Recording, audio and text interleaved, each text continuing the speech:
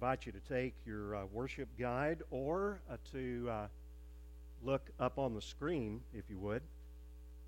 We're going to read together today the Apostles' Creed. This is the third in a series that we're doing, and as another person that I've been looking at in my study of this, we're really not preaching on the Apostles' Creed. We're preaching on the Scripture.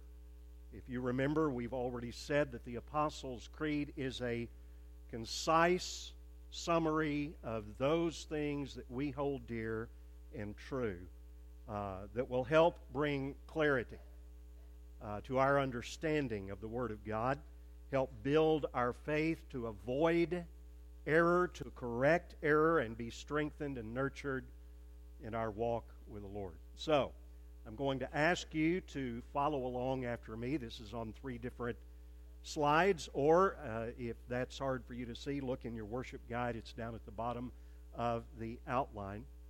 And I want you to declare these truths from the Word of God. I believe in God, the Father Almighty, creator of heaven and earth, and in Jesus Christ, His only Son, our Lord, who was conceived by the Holy Spirit, born of the Virgin Mary, suffered under Pontius Pilate, was crucified, dead, and buried. He descended into hell. The third day He rose again from the dead. He ascended to heaven and sits on the right hand of the Father Almighty, from whence He shall come to judge the living and the dead. I believe in the Holy Spirit, the Holy Catholic Church, the communion of the saints, the forgiveness of sins, the resurrection of the body, and the life everlasting. Amen. Lord, we thank You now that we can proclaim these truths. As we just finished singing, help us not only to speak these, but to know them in our heart and to live them with our lives. We thank You. We pray this in Jesus' name. Amen.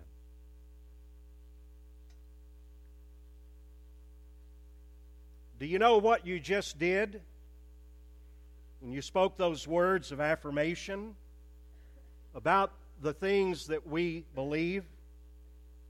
You gave let me call it this, a pledge of allegiance to the basic truths of the faith, and at the same time, you gave a statement of your rejection of the cultural narrative around you. Now, we're going to flesh that out, obviously, in this message and in the days ahead, the Lord willing. But we're going to walk through this next phrase, and this is massive. As I shared with you last week, I am absolutely intimidated by trying to go over all of these things today, but we're going to seek to do it and draw out just the nuggets of what we can hang on to so that we can increase not only our knowledge of, but our love for our great and awesome and mighty God, who is also our Father. Now, remember last week, we talked about some of these things. We said when you say the words, I believe in God, we differentiate ourselves when we say that, obviously, from atheists. But we also differentiate ourselves from just the person who says generically, I believe in God. I know you've had those kinds of conversations, or I hope you have. When you begin talking about your faith in the Lord Jesus Christ, and you will affirm, I believe in God, and the person you're talking to, who does not have any outward evidence of faith at all, says, oh, I believe in God. We're not talking about that kind of a generic have faith in, but we're attaching that to the object of our faith, as we said last week, the one true living God. Now, I've referenced twice now last week. Do you remember the sermon from last week? Somebody was asking me this last week, what did I preach about? And I went blank.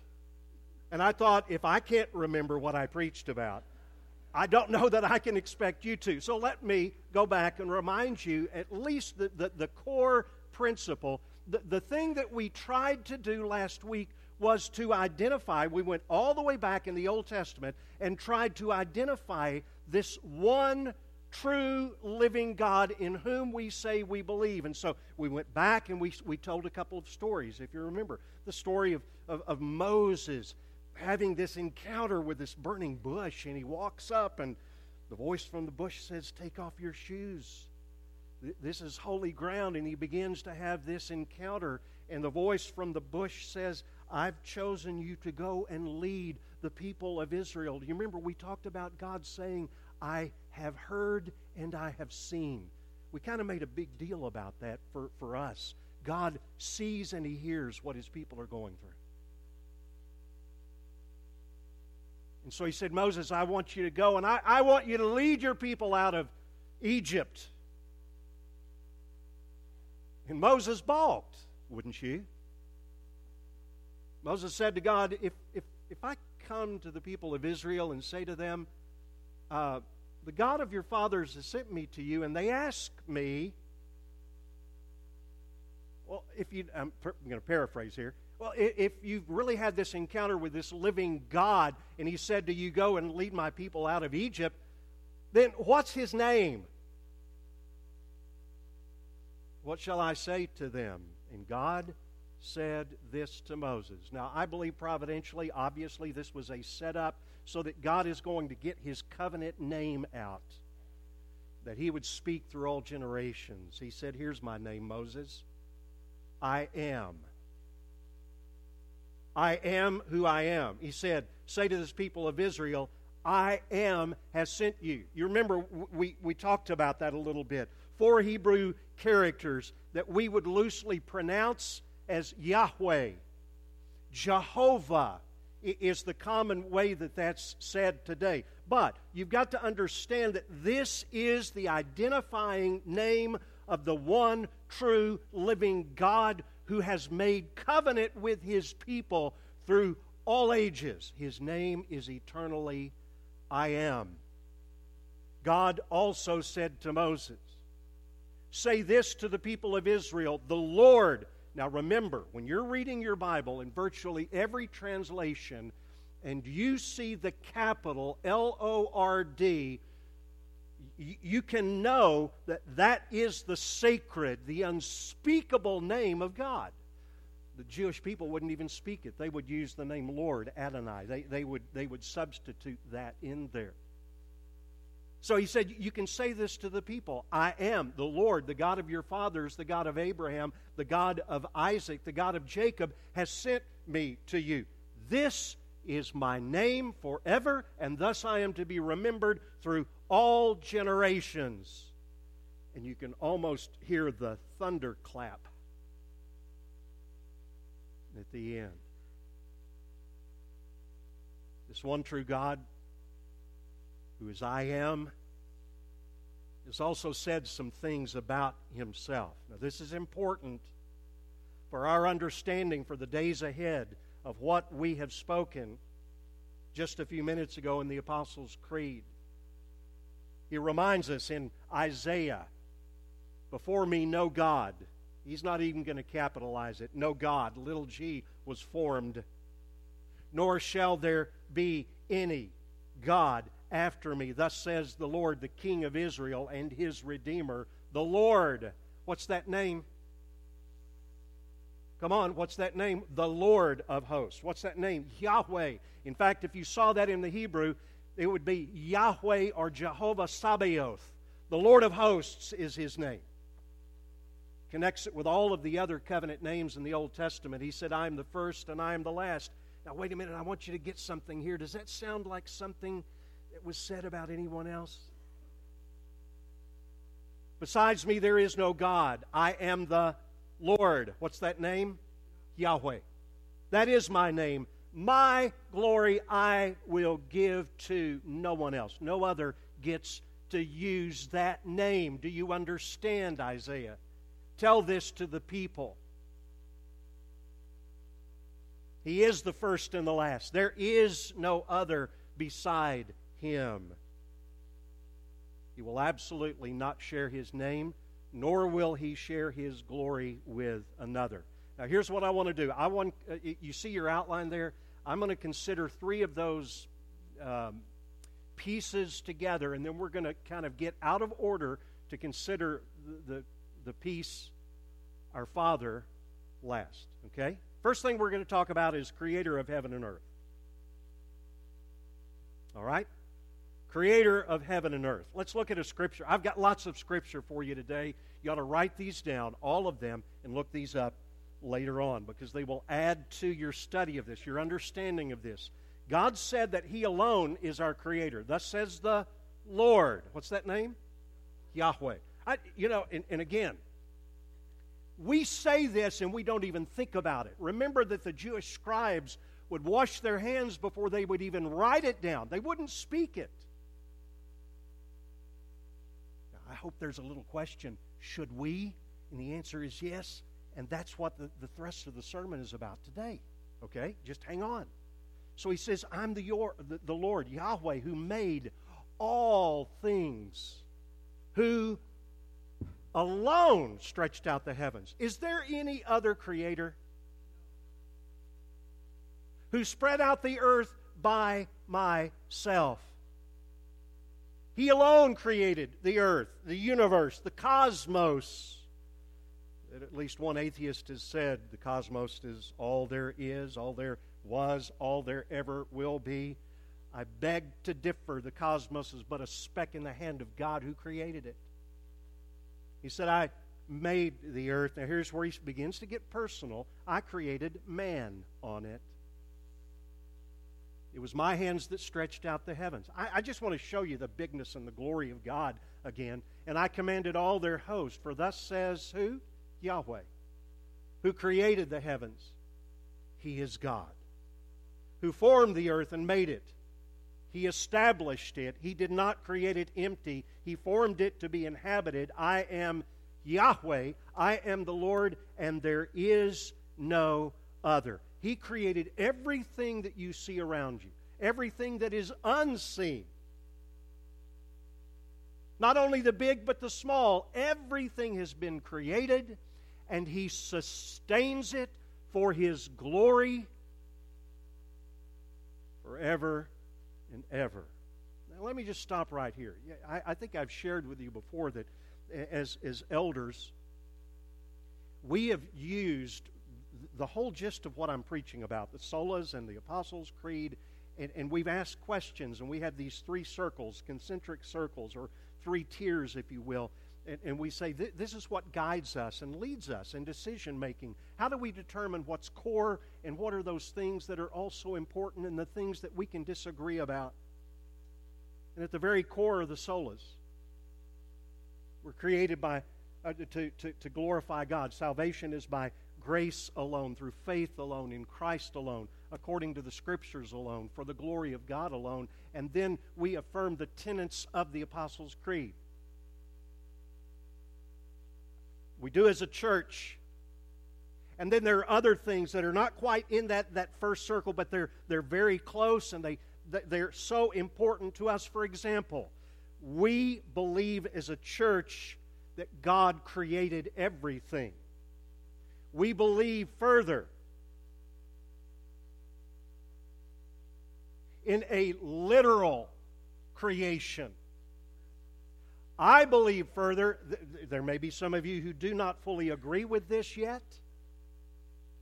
You're still going to heaven. I say this humbly. You will find out when you get there that the earth was created in a literal 6 days. And after God created what men have said is the crown of His creation, man, He rested. And that seventh day is not a throwaway, by the way. Just read Hebrews and you'll see there's a whole thing about God's rest. Now, here is why. We've said this a couple of weeks back. and it's important that you begin to understand that now. Evolutionists that we disagree with, right? Okay. Evolutionists often speak of value, the value of humans. Self-esteem is important. They speak of ethics. I don't know of many freethinkers or atheists who don't also have a sense of morals, at least in their own thinking. But just kind of think with me about how inconsistent it is when you go back to the very beginning, according to evolutionists, at least the very beginning of man. Where did we come from? According to an evolutionist, we came from a kind of goo, primordial soup. I mean, literally, that's what they have called it. Forgive me if I sound like I'm just making fun, but how can you help it? Now, this is a quote from Edward J. Carnell. He is as far as I can tell, he's a theologian. R.C. Sproul quotes him, and so I always like to look up quotes and see if I can find them. As far as I can tell, this guy is a theologian, but he also believes this. He's an evolutionist. Wow. That says a lot about what he believes about God. How could he read these things we just read and believe this? Here it is, guys. Here's what you are. Modern man appears to be but a grown-up germ. That thing that made you so sick last week, Jeanette, okay? We're just a grown-up germ, bacteria, virus, I guess, sitting on a great gear of a vast cosmic machine, which is, by the way, according to deists, someday destined to cease functioning because of lack of power. The whole thing's just going to run out of steam. And you're just a germ. Now, here's the thing that I have. If you're a grown-up germ and I'm a grown-up germ, if we're nothing more than an accident of cosmic forces, and the destiny of our whole human race is at the mercy of these impersonal, cosmic, chaotic forces, does that have any point of significance at all? Why should a germ care about morality?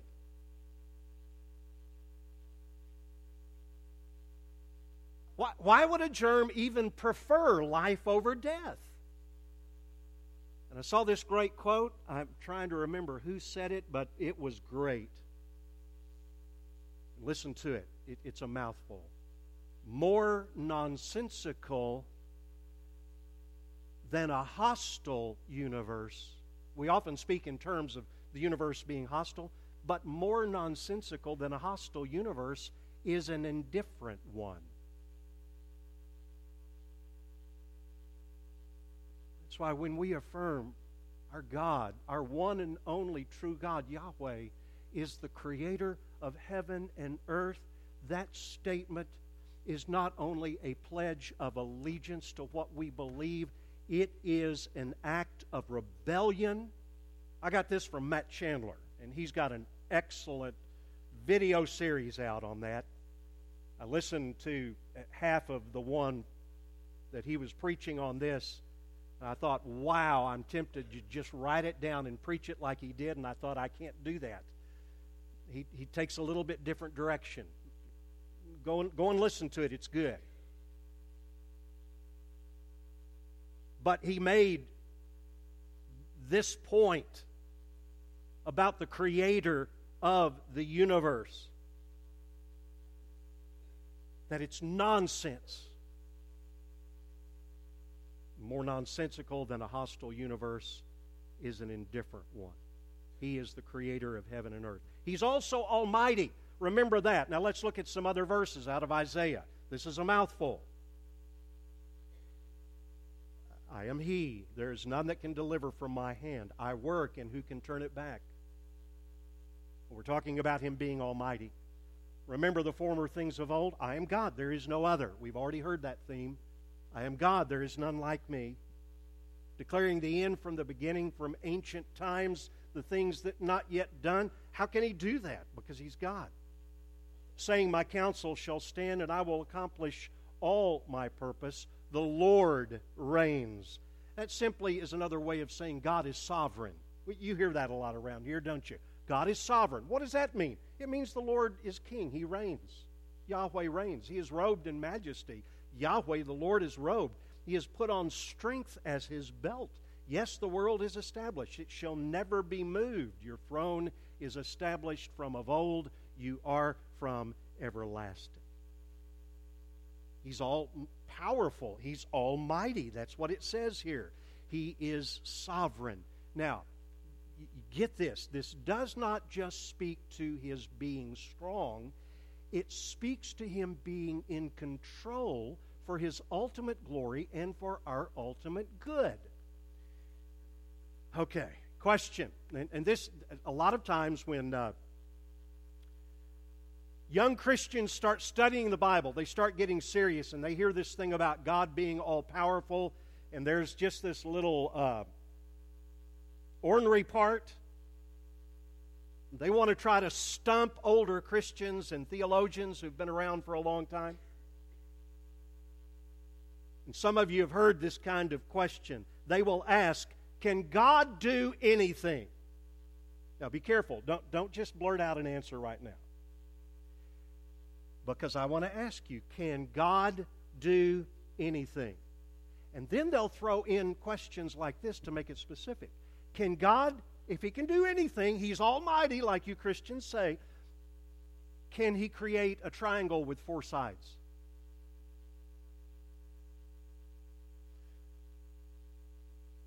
Well, He's almighty. Can God, if He's almighty, create a rock big enough that He can't move? Oh, boy, that messes with my mind.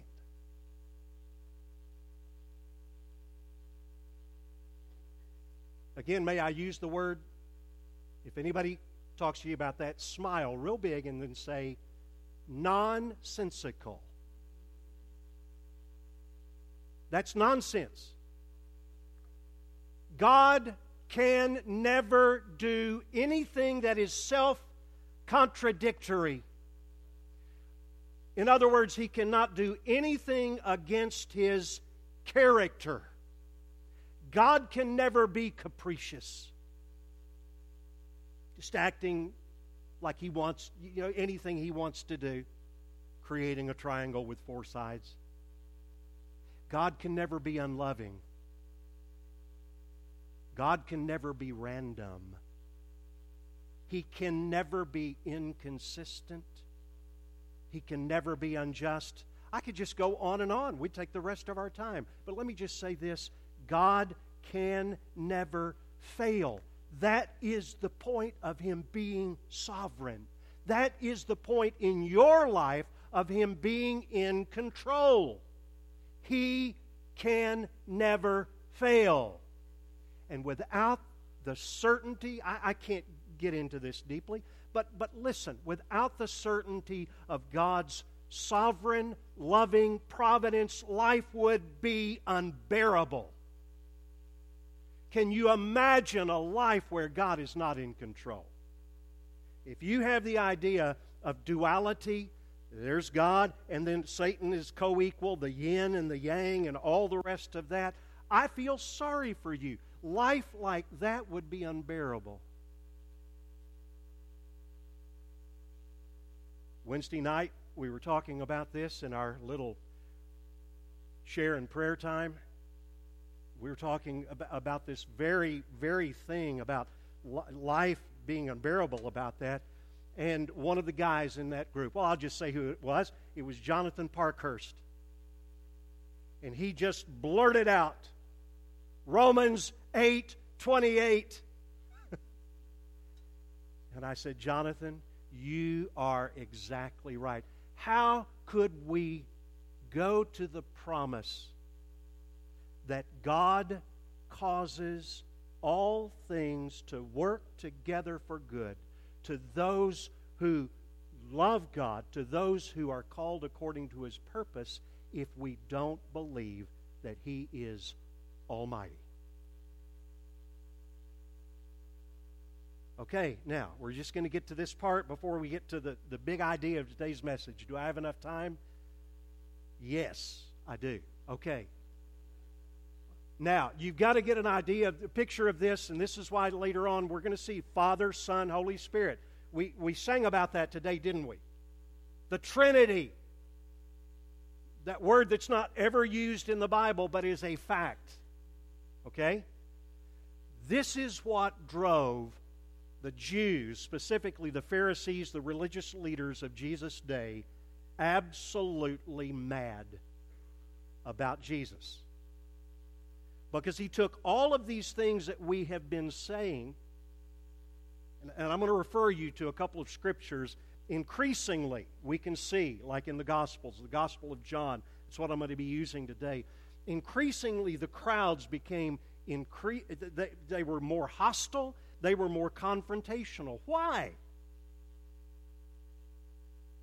If some itinerant preacher came in here, scruffy looking, well, maybe I shouldn't say that. I don't know that Jesus was scruffy looking. I know that from Isaiah's description of Him, He was nothing to look at. That's what I mean. Wasn't a real big, flashy guy, and he just, an itinerant preacher. He showed up. He did some amazing things, but increasingly he started saying some things that were very upsetting. It came to a head. Listen to this, and we're going to get to the next part. We've already said God, the creator of heaven and earth, the Almighty. We're going to get to this part. It all came to a head when Jesus called God His Father, and then when He used the sacred name, Yahweh. I am. I'm this self-existent one. It was no mistake. Jesus was not misinformed, and neither were His critics. And it was when He called God His Father and dared to use the name Yahweh to refer to Himself that things became explosive. He said to them, people, the crowd, you're from below, I'm from above. Well, they could have said, well, like an angel or maybe like a created being. You're of this world, I'm not of this world. I told you that you would die in your sins, for unless you believe that what? Yahweh, that I am He, you will die in your sins. Do you think the crowds understood correctly? So Jesus said to them, when you have lifted up the Son of Man, and He knew His crucifixion was coming, you will know that, here He says it again, I am He. That I do nothing on my own authority, but speak just as the Father taught me. Jesus said to them, truly, truly, well, you talk about galling them. I say to you, before Abraham was born, I am. If there was any doubt about His I am statements before this, there was no question when He said this. How do you know? So they picked up stones to throw at Him. Jesus hid Himself and went to the temple. Now, in case you were maybe think, okay, well, they were just playing catch, okay? Here, Jesus, catch some rocks. I know that's far-fetched, but no, that's not what was happening. The Jews picked up stones again to stone Him. And He asked them why. Jesus answered them, I've shown you many good works from the Father. For which of them are you stoning me? The Jews answered, it's not for a good work that we're going to stone you. But look at this. But for blasphemy, there was no doubt in their minds, because you, being a man, make yourself God. Now, if He had been just a man like Peter or like Paul, he would have stopped them. He would have said, oh, no. You misunderstand. I'm just a man. I'm not God.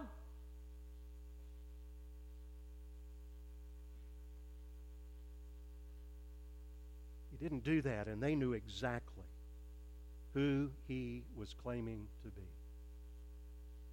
Look at this. When you put Isaiah and you put John 17 side by side, I am Yahweh, I am the Lord, that is my name. I give my glory to no other, nor praise to carved idols. And now, Father, Jesus said, glorify me in your own presence with the glory that I had with you before the world existed. Folks, we haven't even gotten to talk about Jesus, the Son of God, yet, but I just want to show you the teaching of Trinity, the Father, the Son, the Holy Spirit is all through Scripture. Now, I want to get to the last part, and this is really the crux. All of this is important that I've said, okay? But the crux of what you need to hear today is the crux of, I think, what we find here in this statement of the Apostles' Creed. I believe in God, the Father Almighty. Look at the big idea of in the outline of the message today. Our covenant God, Yahweh, is not only the infinitely powerful God, He is also an intensely personal Father who has created us and who sustains us. He's the Father. What does that mean? Three things real quickly. You don't necessarily have to write these down, but as you read the Bible, you're going to find three connotations, three distinctions about God's fatherhood. First of all, God is Father Almighty, creator of heaven and earth. There are some who say, we're all children of God. Has anybody ever heard that? There was a while back, a few years ago, everybody was saying, well, we're all God's children. No, we're not. Okay, there's a verse in Malachi that's specifically referring to the Jews. I think it's Malachi 2:10. Let's see if I wrote it down. I did not. But there's another passage of Scripture, and you can look this up for yourself. When Paul was talking at the Areopagus to some very intelligent people, and he starts quoting some of their philosophers. And he says something. We are all God's... Boy, Paul was such a good theologian. He did not say we are all God's children. That is something reserved for covenant people alone. Uniquely in the Old Testament, the Jews were God's children. Uniquely in the New Testament, we covenant believers are God's children. But Paul says in Acts 17, you are all God's offspring. God has created you. And if you look at the context, what's He doing? He's preaching the gospel like we normally do. If God created you, you are responsible to Him. Because you're not, you are under the wrath of God, and you need to repent and turn in faith to Jesus Christ. That's the gospel. Second thing, there's the sense of God being the Father of our Lord Jesus Christ. And again, this points to the Trinity. It points to the inner... And how do you explain? You can't explain it. It's still a mystery and mystical. It points to the inner life of the Godhead, the Son of God, who called God not only His Father, one time He actually called Him another more endearing term that we're going to get to in just a minute. He called Him Daddy. Third, and that's what I want to go over with you just for the next few minutes before we finish. The third is the unique sense in which you and I share with our covenant Father that we are His children. J.I. Packer. And I pulled my old ratty copy, underlined and falling apart copy of Knowing God by J.I. Packer off my shelf.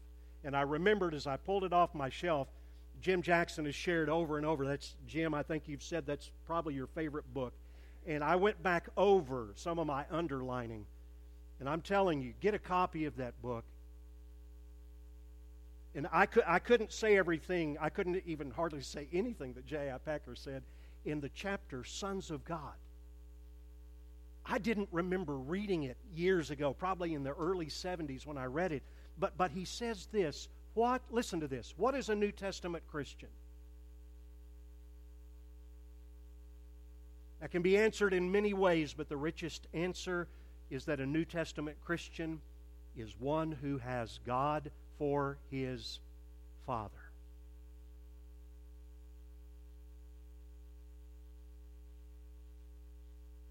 Did the Old Testament Jews know God as his Father, as their Father?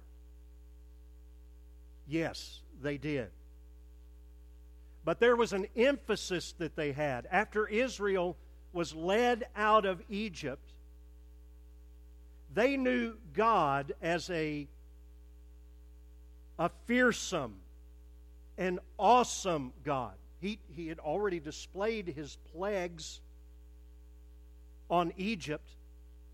He had displayed his power by destroying the Egyptian army in the Red Sea. And then his children, now get this, his children come to worship him at Mount Sinai. And here's what he said to them. By the way, all of this is true. You shall set limits for the people all around Moses when they come up close to Mount Sinai, saying, take care not to go up into the mountain or even to touch the edge of it. Whoever touches the mountain shall be put to death.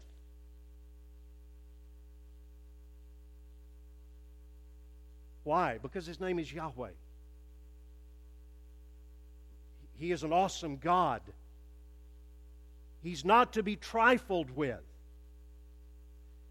And in the Old Testament, we see this picture where God, primarily, the one word that describes God in the Old Testament is the word holiness.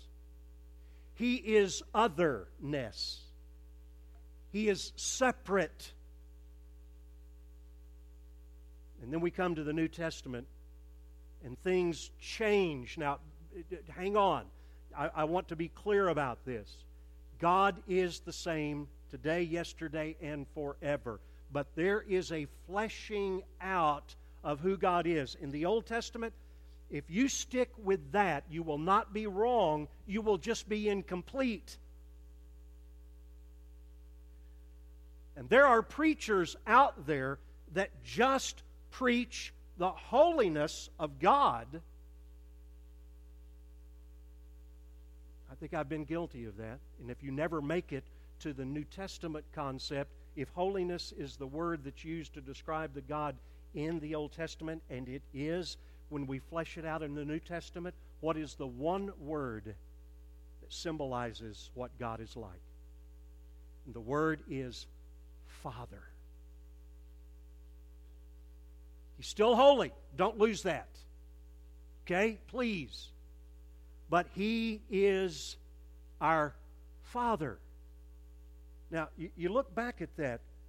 Don't come near my presence. What does He say to those of us who are in Christ? He says, we do not have a high priest who cannot sympathize with our weaknesses, but one who in every respect has been tempted as we are, yet without sin. So, what do we do growing out of that? Let us with confidence draw near to the throne of grace, that we may receive mercy and find grace to help in time of need. Let me just throw another one out of Hebrews to you. Therefore, brothers, since we have confidence to enter the holy place by the blood of Jesus, by the new and living way that He opened to us through the curtain, that is through His flesh. And since we have a great priest over the house of God, let us draw near with a true heart in full assurance of faith. And let me just throw one more out there from the book of Ephesians, in whom we have boldness and confident access through faith in Him. Uniquely, God is our Father. But there's one word that I want to use. I want to try to get more personal than that. 3 times it's used in Scripture. Jesus used it once when He was going to the cross. Paul uses it twice, first in Galatians and then in Romans, to speak of our relationship with Him. And it's a more intimate word. It's not Father. Father is a good word, don't get me wrong. But it's even more intimate. It could mean dear Father, but the most usual translation of this word is Daddy.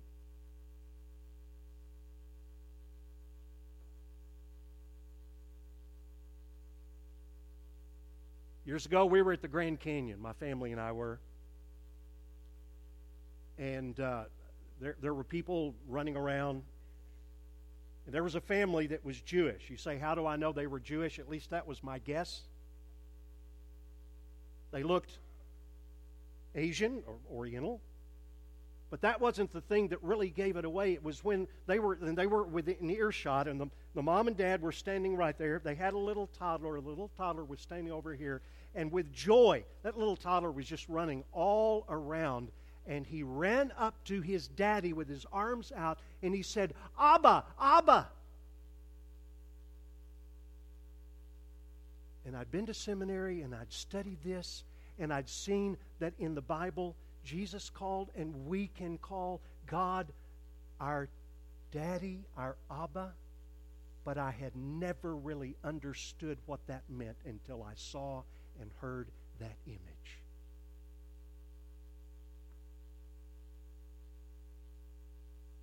We can get forensic. We can get illegal. We can talk about adoption. I wish I had time to talk about that we're adopted deliberately into His family. We can never be disowned. We have full sonship. We have full rights, full security. All of our sins are forgiven. We have acceptance for the future. But I want to personalize that by saying He is the one that we've looked at these scriptures. He is the one that we can run to. He is the one with whom we can share our joys. He is the one. Listen, you don't have to vie for His attention. My kids were little. I remember, probably all three did it. I see it sometimes. I remember Katie doing it one time. I was holding her in my arms, and she was talking to me, and I was doing what dads sometimes do. I was ignoring her. Daddy, Daddy, and I was doing this, and she put her hands out and put them on my face and did this, Daddy. You don't have to do that with God. He has your attention. He's engaged with you. He's there to give you guidance and support and provision and protection. CJ, that baptism, I love it when Dad's baptized too, but I don't know that I've ever seen quite that picture. And I thought to myself, what a picture of a daddy. I mean, you were baptizing. That's a very formal event, and, all the rest. I was thinking of that. No. With Clay and with Claire in your arms, and you turned them around, you pinched their little nose so they wouldn't get water up their nose, and I thought, what a picture of our daddy who loves us and cares for us in every conceivable way. I believe in God, the one true God, the Daddy, Almighty, Creator of heaven and earth. He will give you everything you need for your life. I'd like the men to make their way down. And I just want to give some instruction and encouragement. If you are a follower of Christ, we're going to take the Lord's Supper. The Lord's Supper is for believers. And what a time to get into right relationship. See, there's a vertical component. People tell me all the time, I didn't take the Lord's Supper, I don't feel worthy. Let me let you in on a secret. You're not. That's not the issue with the Lord's Supper. The vertical dimension is that through Jesus Christ, you are made worthy. He is worthy. But there's a horizontal dimension in this. making things right with your fellow man. That kind of thing that should happen before we partake of the elements. Confessing, knowing that God has forgiven you freely in the Lord Jesus Christ. And so we're going to have time for meditation. We're going to invite you to sing at least in one of those songs. You don't have to sing, but you may and meditate while you're holding the elements, and then we'll come back and take those elements together. They're going to come together. 2 cups. We'll take of the bread first, and then the cup with the juice that represents the blood of Jesus Christ. But I want to pray for us, and then after that we will distribute the elements, we will worship in song, and then we'll partake of the elements. Father, I pray now in the name of Jesus that you take the feeble words that we have been sharing, and Lord, you drive your gospel into our hearts for those of us who know you, that we might live the implication of the gospel of forgiveness and acceptance. That might drive our lives. But Lord, if there's anyone here today who does not know Jesus Christ, I pray that today would be the day of salvation. That man, woman, boy or girl, young person, would see the reality of their sin, being under the wrath of God, would turn away from that sin, repent, turn to faith in Jesus Christ. And Lord, we pray for our time now around the table, that you might make this a special time of realizing the gospel. We're declaring the gospel. And then of making sure that reconciliation has taken place where that needs to happen. So we love you, Lord, and we ask you to teach us during this beautiful picture of the death and burial and resurrection again of Jesus Christ. We pray this in his name. Amen.